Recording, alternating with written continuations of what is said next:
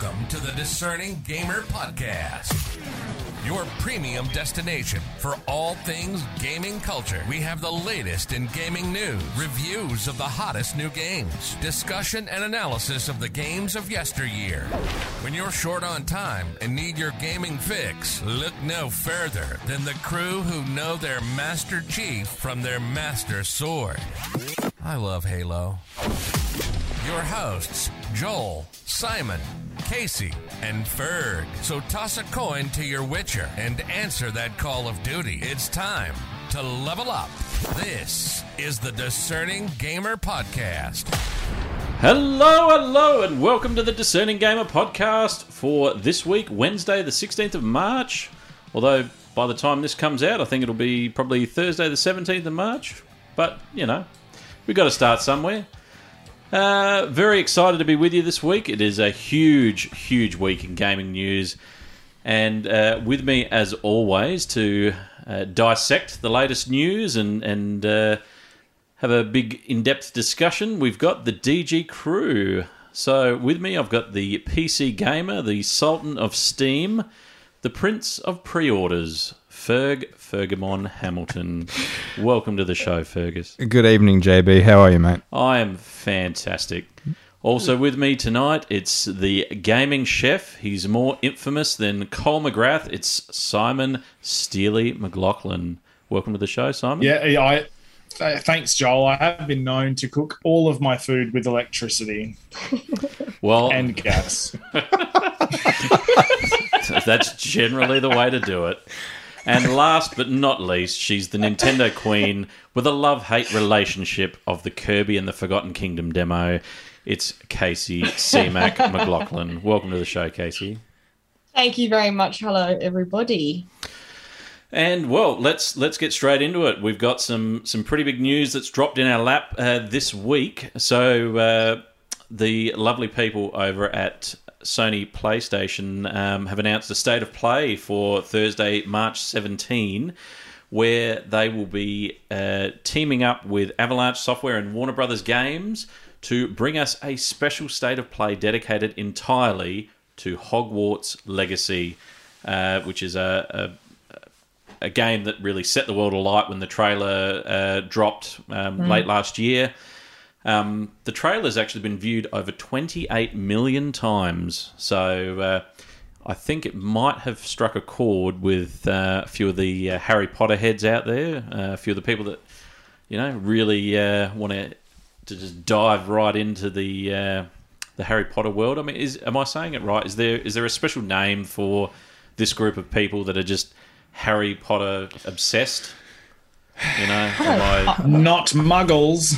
Yeah, well, I feel like I'm being a bit of a muggle here. I feel like I'm someone's dad trying to mansplain something that I don't understand fully. But yeah, I'm pretty sure you call them Potterheads. Yeah, Potterheads. I've heard that one before. Yeah, let's go with I'm a pretty Potterheads. massive Harry Potter fan. Like, I'm pretty up there. But yeah. I'm very excited. That's my Me too. most excited game. Me too. Well, this has come straight off the Sony PlayStation blog, where they're saying this new show will run for about 20 minutes. It'll have over 14 minutes of Hogwarts Legacy gameplay captured right on PS5, which is pretty exciting. And it'll conclude with some insight from a few members of the team at Avalanche Software who are responsible for bringing the Wizarding World to life. And they're promising to add a little bit more to the PlayStation blog afterward with a special post that'll just try and give a bit more context to it. So, I mean, how's everyone feeling about the prospect of Hogwarts Legacy? Is this a title that we're all excited for? For sure, yeah. I'm pumped, JB, on this one. I think maybe it was 2020 they first talked about this game and gave a bit of insight, but this will be the first gameplay I think that they've highlighted, so it'll be really interesting to see how it looks. And I think the Potterheads, as we're calling, have been sort of starved for a really good Harry Potter game for quite a while, so I think... What was the last one? Oh, good question. What was the last really good Harry Potter game? Good one. Yeah. Okay. Was that Harry Potter and the Chamber of Secrets on Xbox? I played that on PlayStation 2, Harry Potter and the Chamber of Secrets, and that was Yeah. That was rough. Even for a PlayStation 2 title. Wow. That was rough to get through. Even I was like, this is hard to play and to swallow. Allegedly, this game from Avalanche Software is a large open world Harry Potter game. I mean, a lot of the footage that they've showed, I believe it's set like 200 years prior to the events of Harry Potter and the Philosopher's Stone. So we're dealing with a much older Hogwarts college of wizards and witches, and I mean it's probably a pretty ripe little playground for them to play in, where they're not going to step on any toes or conflict with any of the existing canon of the Harry Potter stories, which I imagine would be pretty easy to do. There's a lot of content there. So I mean, an open world Harry Potter game? It sounds pretty appealing to me. I really want to see where this one goes. Yeah, same. I think that's... Yeah, it's really exciting, I think, I think Harry Potter's dying for something like this, especially because, like you were saying, Joel, there is just so much content in that world to explore. And I think it's going to be amazing to be able to go and just get right into that. And hopefully you get to participate in classes and things like that and really just immerse yourself in the world. It just looks like it's going to be amazing. And hopefully they deliver on it. It looks really cool. Fantastic. Well, if I could now throw the gaming news over to yourself, Simon, I believe there was some information that you wanted to touch on regarding Nintendo Switch. Yeah, so obviously this is...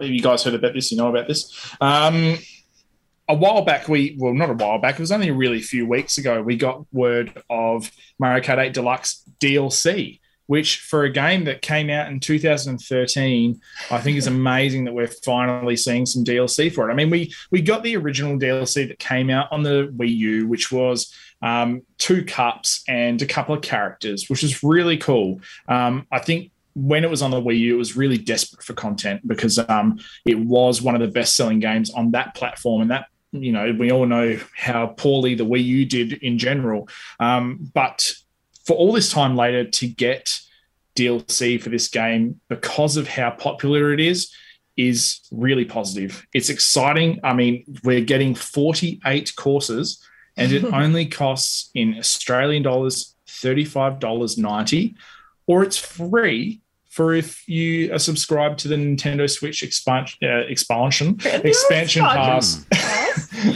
Sounds fancy. I mean, expansions. But it's amazing. I mean, that's 48 courses for the price of not even a full game. It's almost like you're getting another Mario Kart experience. And what I really wanted to touch on is, what does this mean now for Mario Kart? Because these courses are going to be getting dribbled out over the rest of this year, right the way through to the end of 2023. So we're going to get this 48 course sort of spoon-fed to us in little amounts. What does this mean for Mario Kart as far as what's next? So I just wanted to kind of touch base on what we think this means for Mario Kart going forward. I don't know if everyone here plays Mario Kart. I know that Case and I have been playing it a lot to try and get back into it, to get excited for the DLC. But it's really exciting, and I just wanted to touch on what we might see in the next one. It's interesting that you've got 48 new courses coming out? Yeah. Why not just release Mario Kart 9? That's exactly what I said. But yeah, I think it's all the courses though aren't new.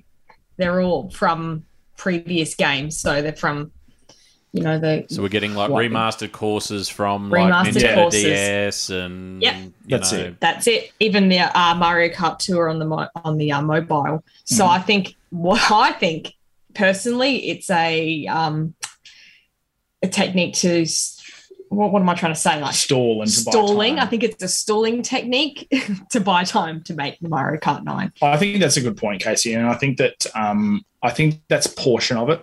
I think also this game is still the best-selling game on Switch. It's been one of the best-selling games for years now. Anytime someone buys a Switch, they'll have that game on. It's like the Grand Theft Auto 5 of Nintendo. You Absolutely. actually took the words right out of my mouth, Casey. Did I? This is Nintendo's Grand Theft Auto 5. Yeah. For sure. And it's selling like hotcakes. And I think to myself, Nintendo is obviously a smart company. There is a huge install base for this game. And if they were to just go ahead and say, hey guys, here's the next one. Imagine all of those people that have just bought a Switch, say in 2021, 2022, over the, that period, that get a Switch and they get Mario Kart 8 Deluxe. And then they're like, oh, but now a new one's coming out. Wouldn't you feel gypped? So in my mind, I think this is really smart. This is just prolonging the life of the game for the people that have already owned it for years. And it's also giving people that certified reason as to why they bought this game. And they're excited. They get more courses now and it doesn't cost that much. That's baffling to me. It's less than $1 a course. So, but I think that this means that, say, in the beginning of 2024, we might see a reveal for a new Mario Kart. I think it's going to take a lot of time now, but I'm excited because I think now that they've released all of these older courses, that we're going to get a really fresh and new Mario Kart experience.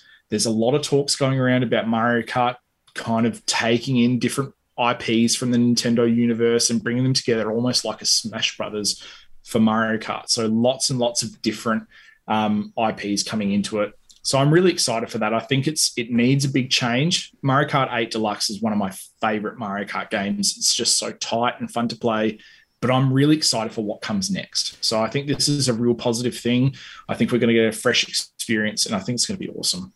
Do we think we're deviating a bit too far away from the original format of what made Mario Kart good? I mean, is what it's missing that we need Pikachu riding around in a go-kart? Do we need... I don't know, Donkey... Oh, well, we've already got Donkey Kong in there, but, I mean, do we really need to just pull in, like, Samus? Do we need to pull in all of these different Nintendo properties and just plop them in the carts to try and improve, what's, I would argue, is a very good game already? I mean, is that... I agree with you. Is that really going to make it any better? Yeah, I don't think adding too many more characters makes it any better, to be honest with you. Like, I think a few more is good, but Simon and I were just saying last night, there are some characters in it which is like Rose Gold Peach. What is that? Who is that? That's its own character. Like, why can't that just be a skin for her to choose from? Why does that need to... That's not a character. What is that? But I still think colourful... going into all the other universes of the Nintendo sort of catalog and bringing them together, it gives you so much more variety when it comes to course creation. There will be so many different environments to go to and practically courses. like Smash Brothers. There will be, I think that you can then expand the items that are being used. It would be nice to see an adventure mode similar to Diddy Kong Racing. I mean, that to me is better than Mario Kart 64. I think it's a far more original experience.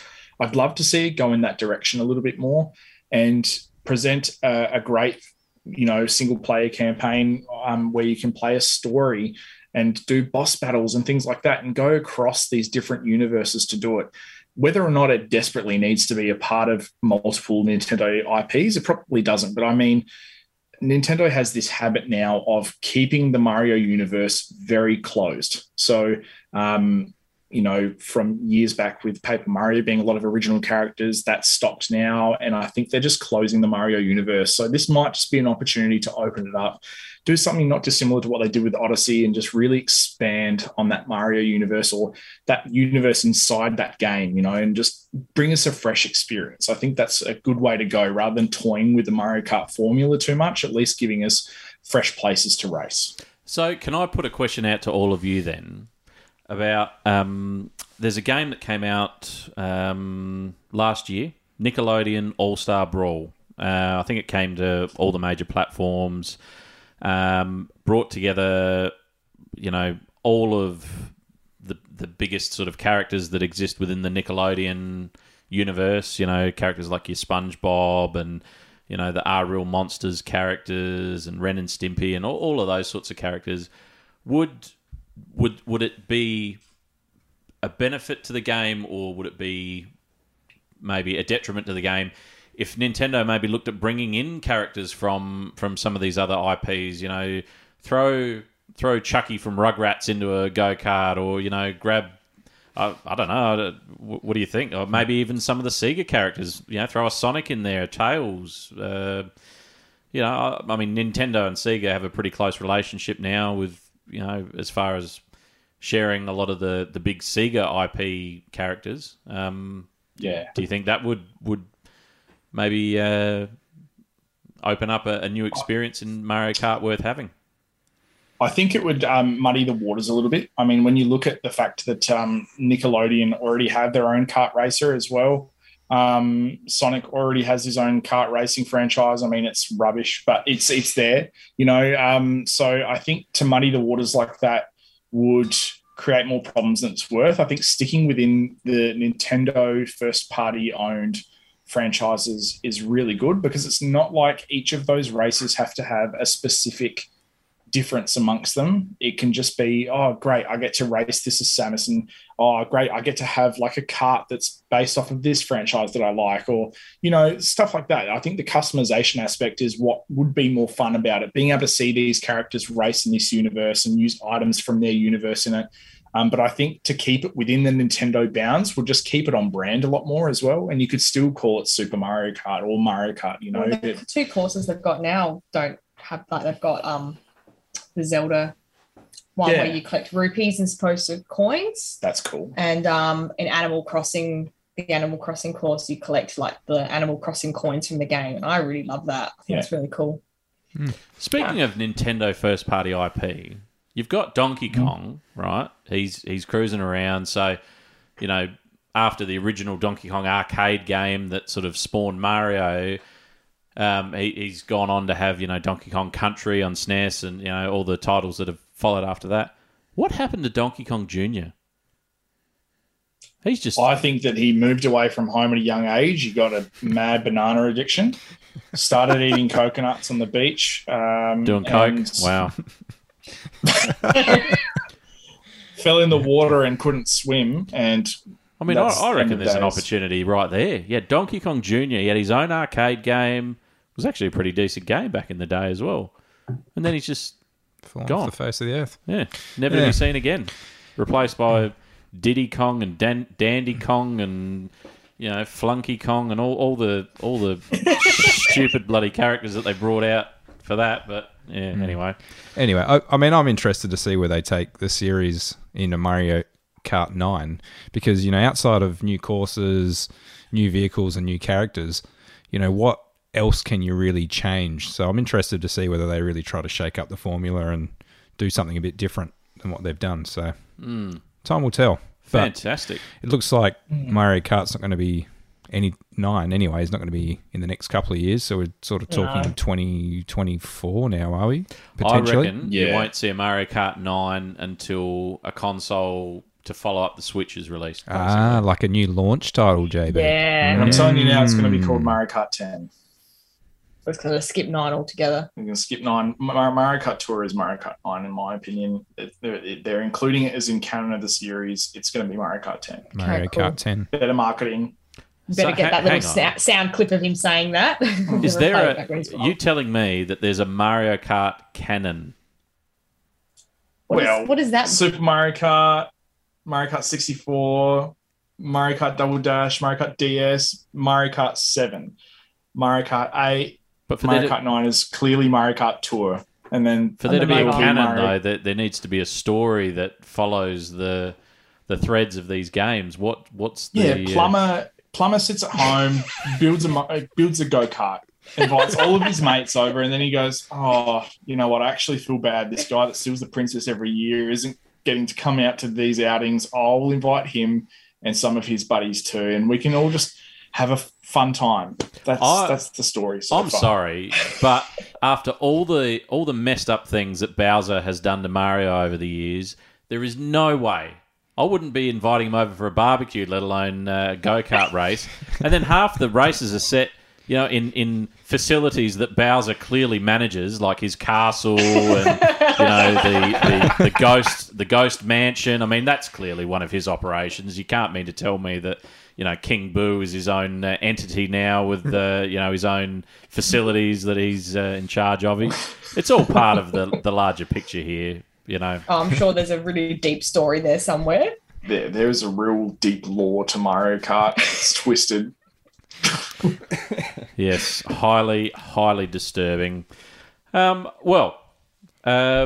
would like to press on, and we'll have a look at a segment where we wanted to have a look at what are the most anticipated games that we're all really, really hanging out for this year. And I mean, I'll preface this by saying, yes, some of the games that we mentioned may end up getting pushed back till next year because of COVID and such. But you know, for the time being, there are some that have been announced that they'll be coming out this year, and so I wanted to kick it off by talking about the game that I'm really, really looking out for, and my relationship with this franchise began only this year when I went back and downloaded off PlayStation Plus 2018's God of War. And this was my first entry into the franchise. Never played God of War before. All I really knew about the franchise prior to playing this title was that Kratos had been featured in Mortal Kombat X, and he had some awesome fatalities. He had one where he'd sort of cleave this giant sword right through the person's guts and then sort of fling it up and splay them in half. It was amazing. He was an excellent character in that Mortal Kombat. But, you know, so I went into this thinking, all right, yeah, it's a hack and slash. I'm going in there. I'm going to be, you know, tearing zombies and monsters and all that down. Went into it with that expectation and was just blown away by the story that the team at Santa Monica Studios crafted, where it wasn't just a story about, you know, going in and just killing everything and, you know, walking away. It was a story with a narrative about a father and his relationship with his son, Atreus, the fact that you could tell that Kratos loved his son but couldn't express it because of the fact that, you know, he's this big macho god and meant to be, you know, representative of all that's evil in the world. And there's the storyline about how he was trying to shield his son from realizing that he was a god too, you know, and had powers and all of that sort of thing. And took you on a journey with these two guys that really, at its core, was them trying to get to a destination to spread Atreus' mother's ashes, at the culmination of the game. I was just blown away. I couldn't believe how good it was. And maybe the 2018 God of War is quite different from what came before on PlayStation 2, I think, and PlayStation 3, but it was just amazing. And the characters that they introduced in that game, characters like Freya and Thor and Odin and all of these characters that sort of formed the basis of that game, it just drew me in big time.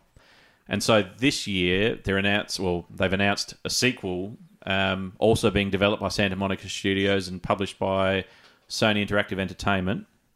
It's going to take place 3 years after the events of the previous game, as this great winter that sort of started at the end of 2018's God of War is drawing to a close. And so it's all about Ragnarok, the end of the world. It's all heavily tied in with this Norse mythology. And so now Atreus is a teenager in this one and trying to, you know, seek answers about his identity, you know, as a god, and trying to prevent Ragnarok from happening. So they're stopping the end of the world. And so the premise of this new title is that Kratos and Atreus are going to go on another adventure. That they need to try and track down the Norse God of War Tyr, who featured quite heavily in the previous title. And it looks like this time around you'll be able to traverse all the 9 realms that made up so you could sort of travel between realms in 2018, but a couple of them were locked out, so you couldn't go to like the realm of the gods, and a couple of the other ones weren't available. It looks like they're all going to be available, and this time Kratos and Atreus are going to be hunted down by Thor, the Norse god of thunder, and Freya, who was their former friend and ally and now hates their guts after Kratos rather unceremoniously dispatched her son. Spoiler alert. That'll do it. Yeah, well, this happens to me every time I murder a demigod out in the world. I always end up with a vengeful mother on my trail trying to kill me and my son.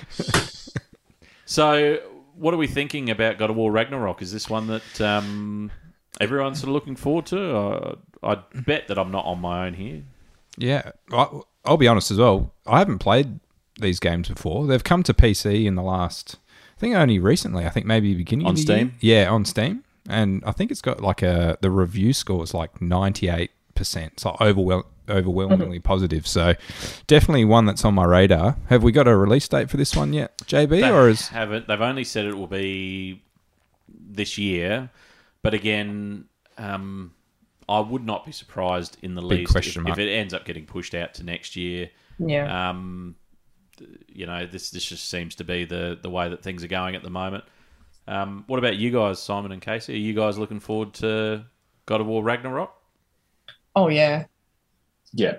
That first game, like I'm with you, Joel, I never played a God of War game. It just did not interest me at all. No, that was the first one. I'm not big on those isometric sort of hack and slash games like Diablo and stuff like that. I'm not big on them. So for those games being of that nature, I wasn't really drawn to them at all. But once this came along, I was instantly captivated. It took us a while to play, though. We sort of played it in little bits and pieces because our son came along. Stopped everything. I remember that. That's no excuse. Come on. It isn't an excuse. I know. I'm pretty ashamed, but we did finish it, didn't we? Mm-hmm. We got there in the end. Yeah. Little minute-by-minute plays. It's a masterpiece. And I mean... it's big. Yeah, it's a huge game. It was so expansive and there was just so much to get wrapped into. I'm pumped for the next one, especially to see this game run on PS5 and to see just those little improvements to all the textures and all of Raf Grassetti's work. He's an unreal character sculpture artist, 3D artist, and all of his art direction on those games, it was just second to none. The scope of everything was unreal as well. When you first see that serpent come out of the water and everything, I mean, that was mind-blowing to me. I just thought... It was quite an overwhelming game, though. I felt like there was too much. The mythology is overwhelming. Especially when you have to... I was just going to say, especially when you have to start fighting those Valkyries. The amount of times I nearly threw my controller through the television because those Valkyries were just pummeling me relentlessly and just not... They were just unforgiving. They were one of the most difficult enemies I've ever fought in any game, and I had the game on the story level of difficulty because I just wanted to sort of power through it.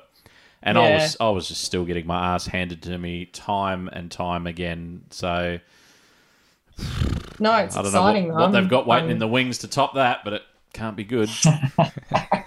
Boy. So what about you? What about you, Ferg? What title are you looking forward to? Yeah, so the one I'm really hanging out for this year, as I'm sure a lot of people, is the new Bethesda Studio RPG set in space called Starfield. I think we saw first glimpse of it back in 2018 at an E3. They showed a bit of a trailer, and it's something they've essentially been working on since Fallout 4's come out. So, yeah, I think this is going to be a really exciting one. It's obviously Bethesda's sort of new first original RPG in about 25 years after, predominantly working on the Fallout series and obviously Elder Scrolls. So, Todd Howard's come out and he's sort of describing it as a Skyrim in space. So, if it's half as good as Skyrim, it's going to be... Fus Ro Dah. That's it. That's it. So, I think they're sort of selling it and describing it as a bit of an exploration sort of a game. So your character is basically an explorer in a sense. It's set, I don't know, roughly, I think the year is 2300, so about 300 years in the future.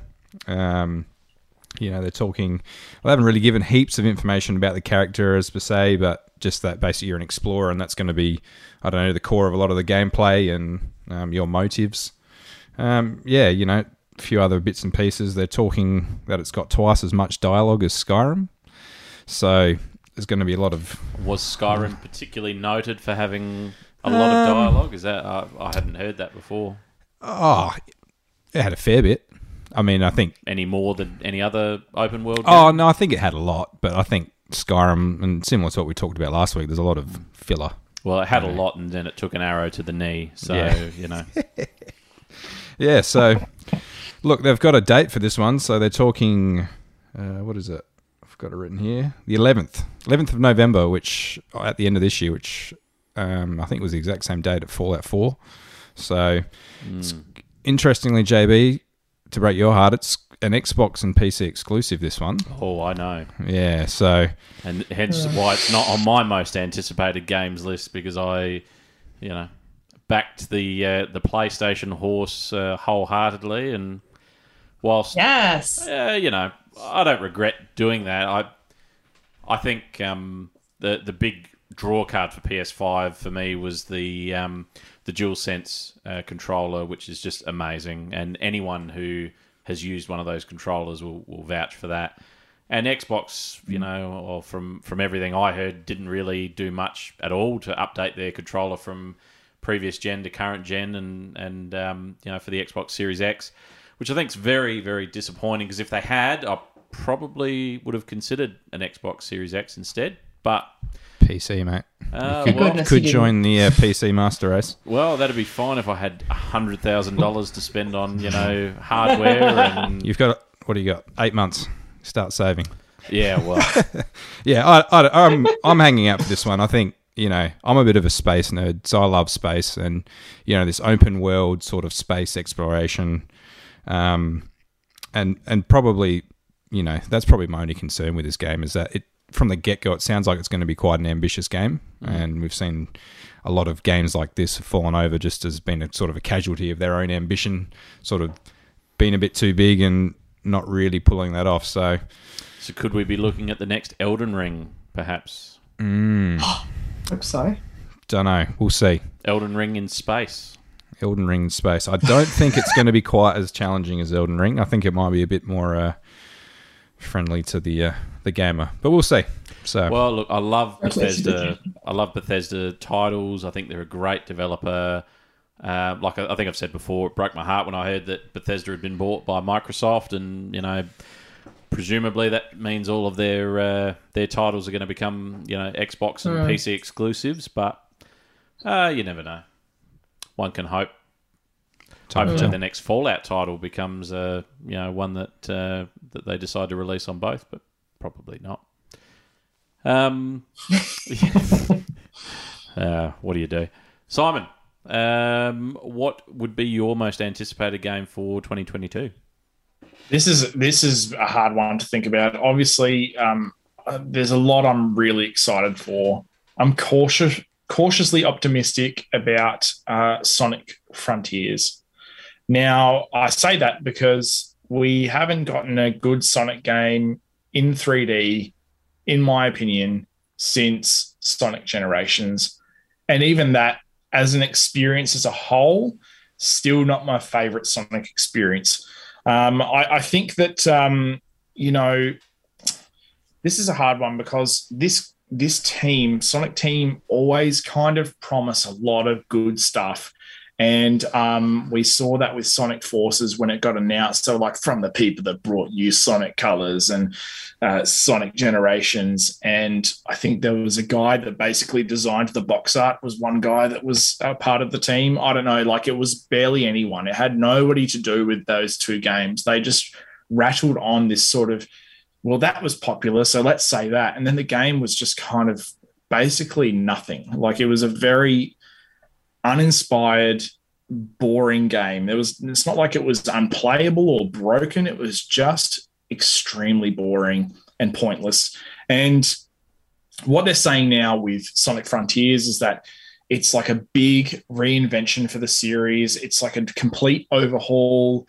And from the information that we've received on it, it's going to be a bit of a blend of an open world experience tied in with some of the sort of high speed experiences we had within the Generations game and Colors and the daytime stages in Sonic Unleashed. So it's going to be a bit of a blend of both.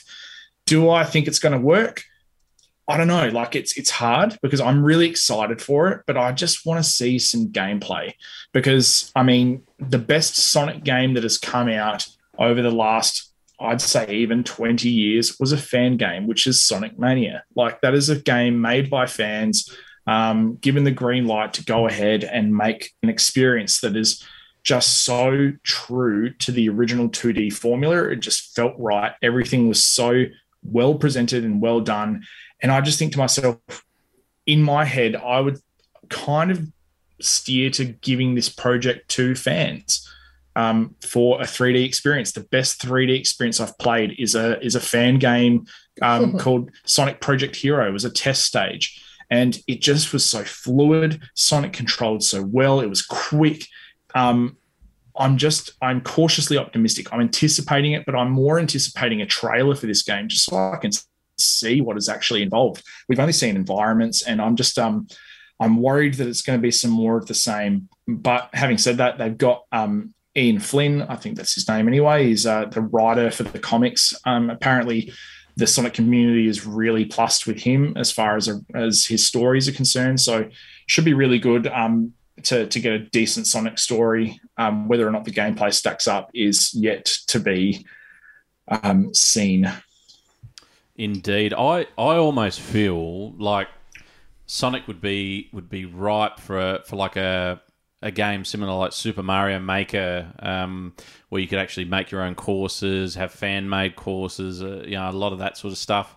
I'd love to see them do something like that and set it in the Sonic universe where you can, put in your big loop-the-loops and, you could just go nuts with it. Like, I think it'd be amazing to see what people would come up with if they ever went in that format. But that is awesome. That's such a good idea. And I think there's fan projects that have done that online, but they're just a little bit sort of janky and not quite fully fleshed out. But imagine that would just be unreal. You choose your own environments and kind of it would be a way to sort of cap off the series the same way that Mario Maker did for the 2D Mario. I think it's a really smart idea. But I think that Sonic has always had trouble transitioning into 3D, and he's always going to have that trouble until they sort of find a formula that works. But it just feels like every game is an experiment at this stage. I reckon you keep it in a 2D format, open it up, let people pull from, the various different eras of Sonic and the various enemies and things that you would come across, Sonic 1, 2, 3, Sonic and Knuckles, just make it like that. And just let people build these, crazy courses, have it so that you can jump between characters, switch from Sonic to Knuckles, so you can, break through this wall over here or glide across something that, needs, gliding. Just sort of open it up. I reckon that'd have to be a good thing for the series, but yeah, it'll be interesting to see where things go with Sonic Frontiers. I reckon. Yeah, so that one's scheduled for holiday 2022, so that's the end of the year. Interesting enough, just a fun fact, it's coming to PC as well, so there's already a pre-order Steam page, but it's very bare. You'd be onto that already, Ferg, no doubt? Well, it's very... you have no idea what you're sort of pre-ordering. It's a very, very... Yeah. It sort of says Sonic, and then it just says Holidays 2022, and I think there's a small blurb about, the brand new Sonic game coming to PC, end of the year. And that's about all the information they've given you on the Steam page. So, yeah, you could pre-order it, but who knows what you're pre-ordering. So I think we might have to just hang tight. Will we get an hour of entertainment for every $1 spent? I wonder. I don't know. I can't remember how much the pre-order was, but... Well. Worth considering, Joel. Yeah, absolutely. C-Mac, what have you got for us? What can you not wait to fall in your lap? Well, 100% Breath of the Wild 2 on the Switch. But I feel like that is going to be a next year push out. So yeah, definitely. Where are we thinking they're going with Breath of the Wild? I mean, you would have to argue Nintendo captured lightning in a bottle with Breath of the Wild 1. They churned out what so many people have said was a phenomenal game.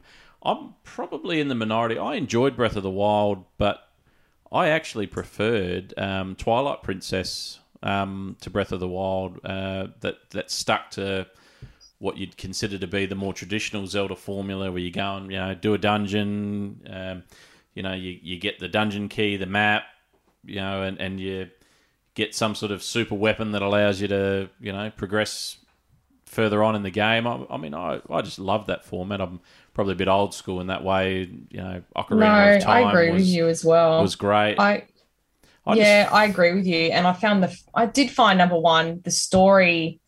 I keep saying this to Simon, really let me down. I feel like they were sort of more going for the mechanics, climbing, being able to climb everything, and more side questy sort of things. And the main story didn't really capture my interest as much. So I really hoping for number 2 to have more of an in-depth story into the whole world, more, like Twilight Princess had a very in-depth story. Yeah, I just found the dungeons were very generic in Breath of the Wild. The dungeons weren't quite what, but I think they were trying to go for a different sort of angle on the whole series, and I appreciate that. And I enjoyed it for a game, but I agree with you.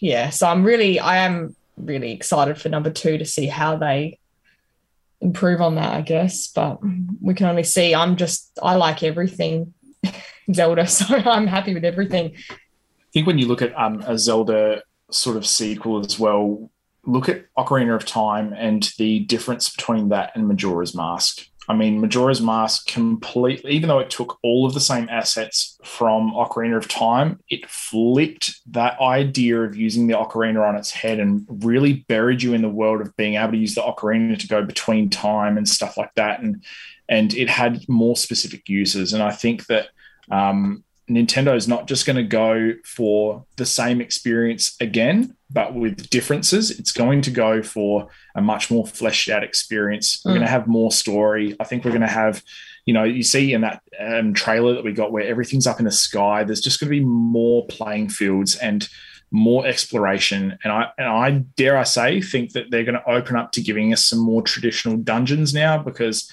there's a whole part of the world that's going to be in the sky. What's underneath that? And I mean, that I think is kind of shown in that very, very first trailer that we got, where Link and Zelda are cruising through this underground sort of amazing, this amazing structural sort of thing underground, where the body of what we understand is to be Ganon is under there. And to me, I think that's really exciting. I'd love to see those old school dungeons come back. I'm like you, Joel. I think that's a really iconic formula. To bring a little bit of that back and trickle it back in, I think is a really smart move. Yeah. I mean, that's what would really draw me in, I think, on a new Zelda title. I just want to see that. I mean, I spent long enough with Breath of the Wild. I played through the whole game. I found every one of I think there was 120 of those little mini dungeons everywhere. And, well, however many there were, like some of them were real tricky to find. I had to resort to some online walkthroughs and stuff to find certain ones. But I mean, it was a great game. Really good launch title for the Nintendo Switch. I mean, you'd have to attribute a huge amount of the Nintendo Switch's success to how that title did at launch and everything. So I mean, for the purposes of what it was supposed to do, it really did its job. I wonder whether Breath of the Wild 2 will get the same reception, honestly. I'm really hoping. Yeah, sorry, go. Oh, I was just saying the world's moved on a lot since Breath of the Wild. We've had a lot of new properties come through, some amazing titles. I mean, what year did Breath of the Wild launch? Was it 2017? Yes. Yeah, 2017. Yeah, sounds about right. Yeah, I mean, there's been a lot of amazing games that have come out since then, and well, hopefully Nintendo have changed with the times and bring something new to the table, keep everyone interested. That's what I do Because I best. think the thing that draws me in most about Zelda is the story. I think it's just incredible and amazing. Like, I didn't really think too much of it until I met Simon, and he sort of told me how much in depth the Zelda world is in terms of rich story. And yeah, Breath of the Wild 1 just didn't really do it for me. Didn't really give me much more information than I already kind of knew in a way. So yeah, I'm really hoping and excited for number 2, and I'm also excited for Hogwarts Legacy. Just stick that in there as well. I know I'm going to say 1, but Hogwarts as well is my second. Yeah. Absolutely. Well, I think it's time for us to go back in time. Retro gaming. And so what I want to do is I want to take you on a journey back to the year 1995. I'm at my friend Steve Labardi's house. Hi, Steve, if you're listening. You won't be, but hi if you are. And Steve had a Super Nintendo. Amazing. He was a big Nintendo nut, him and his sister. And he had a game that I'd never seen. It wasn't in any of the shops here in Australia. I don't even think it launched in Australia back when it had its original release. I think it was Japan and US only, maybe Europe. I'm not entirely sure. But he was very lucky. He had the game, and he also had the adapter to go from US style cartridge to the PAL style Australian console. And it was a game called Chrono Trigger. And I tell you what, I had never seen anything like this. And, to be quite honest... Yeah, I've seen this one. This is a classic. Absolute hurler. This would have to be one of the most amazing experiences that you could have had on Super Nintendo, especially if you're a fan of RPGs. And it was one of these times where, like, RPGs at that time were so linear in nature. There was very little deviating away from that set formula. You had to go here, fight this person, go here, fight this person, and there really wasn't much deviation away from that. And Chrono Trigger, whilst certainly a lot of the game was very linear, you sort of got to a point in the game where you basically you'd done the bulk of the main story. You were gearing up to fight the end boss, which the end boss in Chrono Trigger was a boss called Lavos. He appears 25 million years BC in the past and burrows into the earth, and then he appears in like the year 2050 or something in the future and destroys the world. And so the premise for Chrono Trigger is you're traveling back and forth through time, and as you go, you're picking up new allies and people that are gonna join up with you and your crew. And then you get to a point where you just start leveling up, preparing, you're going and collecting loot to try and, defend yourself as best you can against Lavos. And then once you reckon you've had the best crack you can, you go and fight him and try and beat him. And he's a pain in the ass. It was one of the hardest bosses that you could have possibly fought in that era. Ironically, though, not the hardest boss in the game. That would go to when you're in BC times, 25 million years BC, the furthest back you can go in your time machine. And there's a boss called Son of Sun, and you have to fight him to get the Sunstone. And I'll tell you what, I must have bit the dust 100 times or more, fighting Son of Sun. Because if you hit him in the wrong spot, he would retaliate, and it was a one-hit kill. It was just bang, you're dead. Doesn't matter what army you've got, or how far leveled up your character is. If he got you, it was just bang, you're dead. And it wasn't until the joy of sort of emulators came out where you could sort of save your game state and then reload if you died and stuff like that it became marginally easier. But maybe this is where Elden Ring and their formula, the From Software formula came from back in the day. But Chrono Trigger, amazing game. One of the biggest titles that Square Enix sort of had back in the day before before Final Fantasy. Even I think it predates Final Fantasy. Yeah, I think they weren't even Square Enix back then. I think they were Square. I think what was Square Enix story? I think it was two companies that merged in the beginning of the 2000s. Square and Enix merged to become Square Enix. Yeah. So I think Square. Yeah, it might have been a Square Soft title. I think that's correct. what they were known as back in the day. Has anyone else played Chrono Trigger? I've never played it, Joel, but I know the game.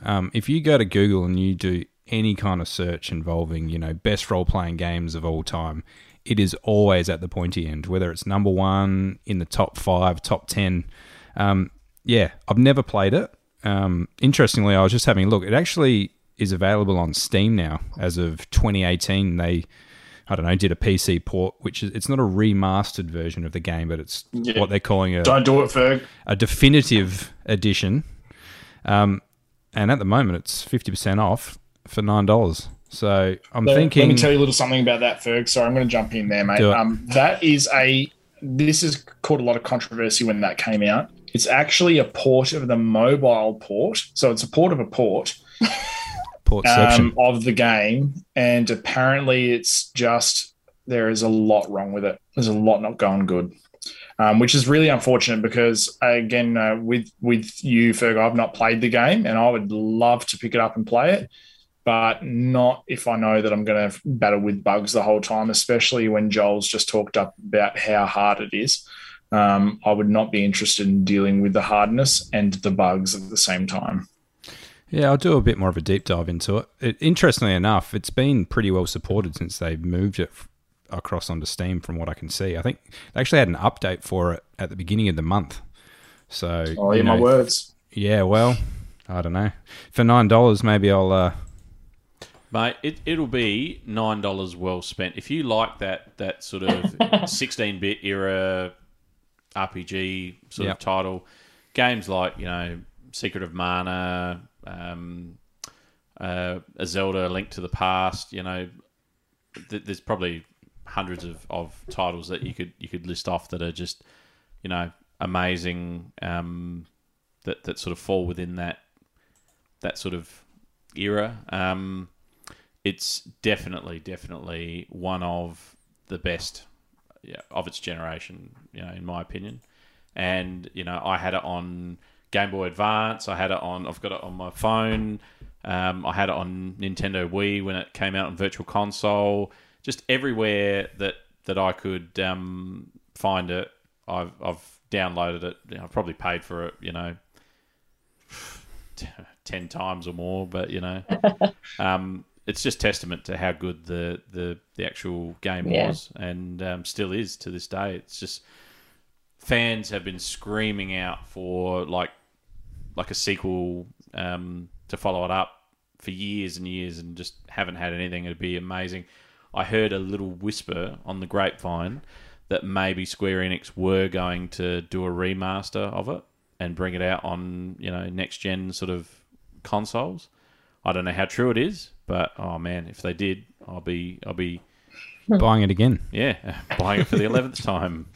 This is interesting. There is a sort of sequel of sorts to it called Chrono Cross. Have you ever heard of that game, Joel? I have. I'm a little bit confused as to how it sort of fits in with the original game. I don't know that it's a straight sequel. Maybe a spiritual successor, perhaps. But one of the big things with the original Chrono Trigger, some of the things they did in that game were just like nothing else for that time. There's a point in that game where you're the main character, Chrono, and he just gets incinerated, dies, in the middle of the game while he's fighting an enemy, and you're just like, what the hell has just happened? And then you have to follow this story quest to bring him back to life. And it's just it was just amazing. The characters in the game are just amazing. You can only have a group of 3 fighters at any point in time, but you can customize. They've got spells that work, as a group of 2 or a group of 3. So when you all combine, you can generate, amazing sort of attacks on bosses and stuff. It was just fantastic, basically. Definitely one of the best of its generation. Yeah, absolutely. And I suppose, a game that comes out in 1995, and 25 years later, it's still at the top of RPG greatest games. It says a lot because video games and the technology and has come a long way. So definitely says a lot about the story and and just how good of a game it was. So. Yeah, for sure. If it's out on Nintendo Switch Online and you're a subscriber to that service, get it because you won't be disappointed. I can only dream.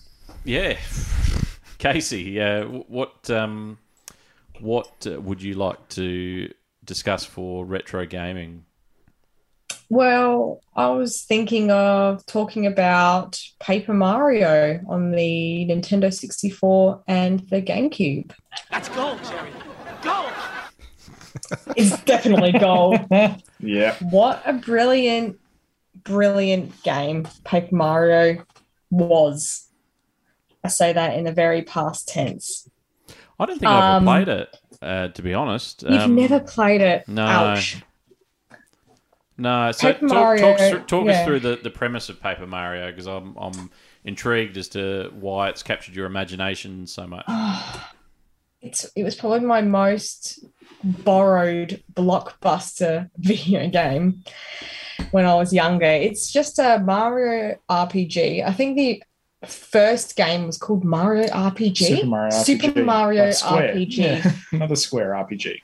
Yeah, but then Paper Mario came out, which was sort of more of the polished version of it on the 64. And it's just an RPG, and I don't even know how to explain why it's so good. You just had like characters following Mario. You collect people as you go along. You make friends, and it's just the way. It's just I don't really like RPGs that much. Like Pokemon and Paper Mario. That's pretty much my only two that I like. And it's just the way that what just made it so special is just leveling up was really fun and just lots of different abilities and different badges you had to wear, which made Mario stronger. And the stories were fun, lots of side quests. I don't know. It was just lots of new characters in the Mario world that we hadn't seen before. And then it followed up with Thousand Year Door on the GameCube, which was just phenomenal. I just absolutely love that as well. And then, things just went downhill for Paper Mario after that, and it just turned to shit pretty much after that. And, they just threw away all the mechanics that made Paper Mario what it was. So, I just like to keep playing those first two over and over and over, and I know them back to back, back to front, back to back, side to side, up and down, side to side, diagonal to the other side. Yeah. So how did you feel the series progressed? From Paper Mario 1 to 2, like. You mean from number 1 to number 2? Yeah. Yeah. So I'm trying to even think of how what I liked about the second one is it kept lots of the mechanics from the first one, but, upgraded graphics and a whole new world. So Mario was transported into a completely different kind of town. So it was a completely different storyline. Like the whole thing was different, but they kept the core mechanics of the game, which was, you RPG. So you go into a battle and you have specific moves you can use, and you have a partner with you at all times that you can swap out for different partners. And, for example, there's a bomb who's your partner. So you use that bomb in the real world to blow up things, or you can have like a Cooper who has wings, so you can use that to fly over certain gaps, or, there's a Boo that's your partner, and the Boo, can hide you and makes you invisible. So, you had these partners which gave you abilities as your character. And I'm trying to think of how they improved on the second one. It was funny because with the second one, they kind of took all of those mechanics and then turned them up to 11. It was sort of like the character that used to be able to make you go invisible. Instead, now you could suck them into the ground, and that got used so much through the game to avoid certain enemies or to progress to other parts of different levels. And it was just so interesting. And like, I'd never really cared or heard about Paper Mario until Casey told me about it. Forced him to play. Yeah. I first played Sticker Star, and I was like, Yeah, that's all right. And then So that was that was Paper Mario on the 3DS, and that just that's when it started going a bit downhill, I think. But yeah, it's just a really fun, easy, but very. You progress a lot in the game, and you try and level up as high as you can. Very similar to Pokemon. You try and level up your character as much as you can. But yeah, it just as the series progressed into the Wii U and. I'm just thinking, Origami King on the Switch, which is just a nothing game. They just took away what made it Paper Mario. It's funny. I think Paper Mario has, and I think it was kind of similar in Super Mario RPG, this mechanic where there was sort of action mechanics within your turn. So you don't just have a turn. You don't just kind of press attack and then your character attacks. You can actually use action commands, that's what I was trying to say, to jump on enemies. And if you time them properly, you do more damage and things like that. There goes some headphones. But you do more damage and things like that. I think it was a really smart way to keep an RPG really interactive, because sometimes you feel like, I know that this move is going to do this much damage, but hey, if I actually have an opportunity to do more damage, it turns the tide in battles really quickly. And what I loved about it as well, there were so many little side quests and so many different characters in the Mario world, whereas the new Paper Mario is literally everyone's a toad. Every single character is a toad. And I just wanted to just cry the whole time. It was just foul, to put it nicely. It's pretty uninspiring, isn't it? Yeah. Yeah, it's just like you can't. It's so unimaginative of Nintendo to do that to such like the first two games, the plethora of different kind of characters. It was just so rich, and I love it. And if you can get hold of it and play it, you'll love it too. Like it's a really good game. It's even a good game now. Like not even a nostalgic point of view. I tell you, it's just fun. It still holds up, and it's still better than all the games that came out after them. Yeah. And to follow up with what Casey was saying with the array of characters, in the first two games, it was kind of like you were playing a storybook. And then as the games progressed, I mean, Super Paper Mario was still along the same vein, except that they completely toyed with the formula. But once it got into Sticker Star and Color Splash and Origami King, the games became so self-aware that, like, in the very recent installment of the series, Origami King, you're fighting pencils at one point because it's Paper Mario and they've gone right down to that stationary route of everything. It's he's a stapler. Incredibly uninspiring. It's like I'm fighting a boss that is a stapler or a pair of scissors, and it's just like, what is this? Like, this is the most boring thing I could even think of doing. But the first two brings back a lot of good memories for me at Blockbuster, hiring it for my 7-day hire and trying to finish it after school. It's funny, Casey. I remember, going down to Blockbuster, or other places. I can't even remember. I think it was a place near Video Easy. Game Mania. I think it was near me, and going in there and hiring a game, and then just thumbing through the manual on the way home in the car, trying to learn all you could about the game, and then finally getting home and loading it up, and then a lot of the time being pretty underwhelmed by what you ended up. I think I remember hiring Sim City on the SNES at one point and being so excited that I was going to get Sim City and be able to play that, and then got it home. That's why I always hide the same thing over and over, because I knew I would enjoy Paper Mario or Mario Kart. Very basic games, but I love it. Well, fair call. What about you, Simon? What tickles your retro gaming fancy? I'm going to go down the same, because I've been talking a bit about Sonic today, and I'm going to go straight down the Sonic path right the ways back to Sonic, and I'm going to say 1, 2, 3, and Knuckles. That is amazing, and I haven't got the sound ready, and here it is. I've seen this one. This is a classic. Fantastic. Wow, things are going so well tonight. Tell us all about Sonic, Simon. Oh, I tell you what, just as I was talking about before, this is the pinnacle of Sonic. And the reason why I am so attached to it, it's the first game I remember playing. I mean, the first Nintendo experience I had was on a Game Boy. So when I started playing Mario, it was Super Mario Land. And that, to me, was already amazing. But this is the first kind of experience I remember having is playing Sonic the Hedgehog. I mean, those 4 games, the music is banging the whole time. It's just banger after banger. Everything slaps music-wise in all those games. It's unreal. The art style of it is incredible. And I'm going to say something that is incredibly controversial, but those games, each and every one of them, all control about 50 to 60% better than Mario ever did on the NES and the SNES. It's tight.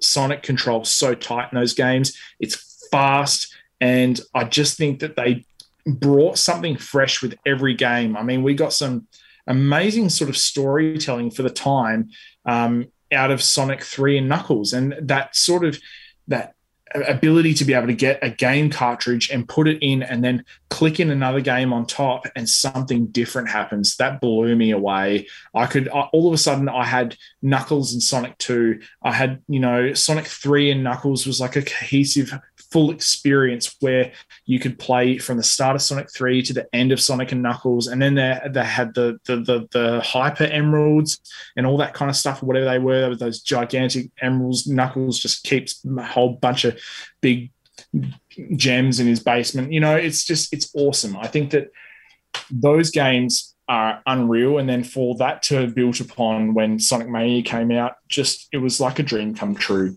But I have so many fond memories of playing those games, of borrowing them from Chaos Video, from Millicent back in the day. It was always something I was incredibly excited about. And even just the box art just gives me a wave of nostalgia.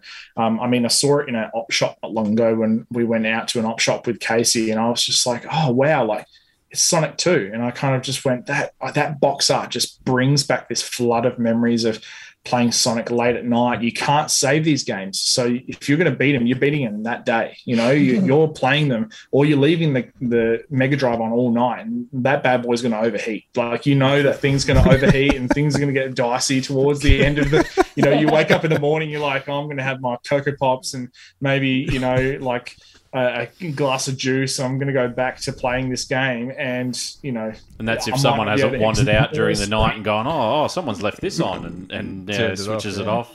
Yeah. But no, it's got to be that original Sonic 1, 2, 3, and Knuckles. Unreal. They're just such great platform experiences and hold up today. Like, they are just still so much fun to play, and I just love them to death. Couldn't agree more, Simon. Yeah, I echo that one as well. I mean, my cousin had a Sega Mega Drive, and I remember every time we went around to his house, that'd be one of the first games that we'd boot up. Is that it would have had to been Sonic either 1 or 2, sort of that mid-90s. And like you said, Simon, just like the sound of the games. Like, even now I can still remember and hear the sound of you like rolling through the rings and the sound that those rings would make as you'd roll through it. And the music and the green that's it. And just the speed was the other thing I always remember about how quick you seem to be moving across the screen as you were, traversing across the levels before the boss fights and stuff. And an amazing game. Yeah, fantastic. And so to close out retro gaming, Ferg, what retro game tickles your fancy? Yeah, a couple of retro games I'm going to talk about today is a couple that are sort of, these days dubbed as the godfathers of the first-person shooter, and that's Wolfenstein 3D and Doom. What a pair. Let's go, Jerry. Go! Couple of classics. I mean, I was thinking about this the other day, like what's my first memories of gaming in general? And these are my, two of my earliest, but two of my fondest as well, is just, I just remember playing these games on, it would have been, my dad had an old, I think it was an IBM sort of DOS operating system computer, one of those like real classic, boxy, computers that are sort of iconic. And, when you think 90s, it's sort of one of the first bits of tech that flash into your mind. But the old 486, yeah, that's it. I mean, there's just nothing like fighting Adolf Hitler in a giant mechanized suit armed with twin miniguns. Twin miniguns. So, yeah, it's how I've always pictured Adolf Hitler, from history. Towards the end of World War II, just gunning people down in his mech with his twin miniguns. Just asking for an ass whipping from someone. Yeah, that's it. I don't even remember the name of the character in the Wolfenstein game. BJ Blazkowicz. I don't know if I'm pronouncing that right, but that sounds about right. BJ? Yeah. Could be, yeah. But I remember we weren't allowed to actually play these games, so they were sort of password protected on our computer. But, me and my brother, and I don't know how, but we found a way that as you booted up this old school PC, if you sort of spammed, I think it was the F1 or the F2 button, you'd get a menu which would let you run the computer in basically administrator mode, and therefore all the passwords would be off. So we used to, rush home from school, fire the computer up, spam the F2, get the computer going. And we used to sit there, me and my brother, and we played Wolfenstein and Doom sort of non-stop until we could see the lights of Mum's car sort of coming in the driveway, and then we'd be frantically turning the computer off and, acting like we hadn't been playing it. But, yeah, it's funny. Like, I don't even remember there being a mouse input on either of those games. So to be... I reckon they were purely keyboard-driven. Yeah, so you're just sort of, like, strafing around a map and...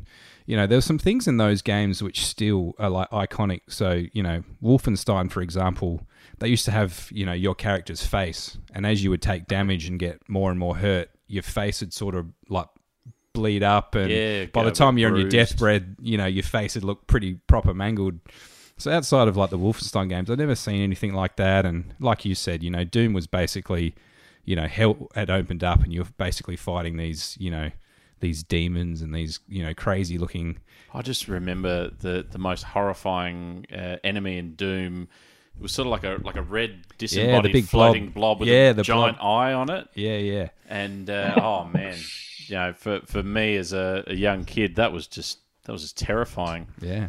You'd laugh at it now to be in a Mickey Mouse cartoon these days, but great games. And again, I remember the soundtrack, have been really, really good on those games. And the other lasting memory I have is always sort of replaying the first couple of missions. So I can't actually remember if maybe we had demos of the games or whether the game was that hard that, I just wasn't good enough to get past the first few levels, but sort of replaying these same, first 3 levels just over and over and over. And, it was great. The Wolfenstein games as well, we used to have like secret rooms that you'd have to find. So you'd forever looking for hidden things and, behind paintings and stuff like that. And they were just, unbelievable games. And similar to what, Chrono Trigger was doing in 99, these were, the next sort of step up as far as, first person shooters. And they were really starting to... Boundary pushing. Absolutely.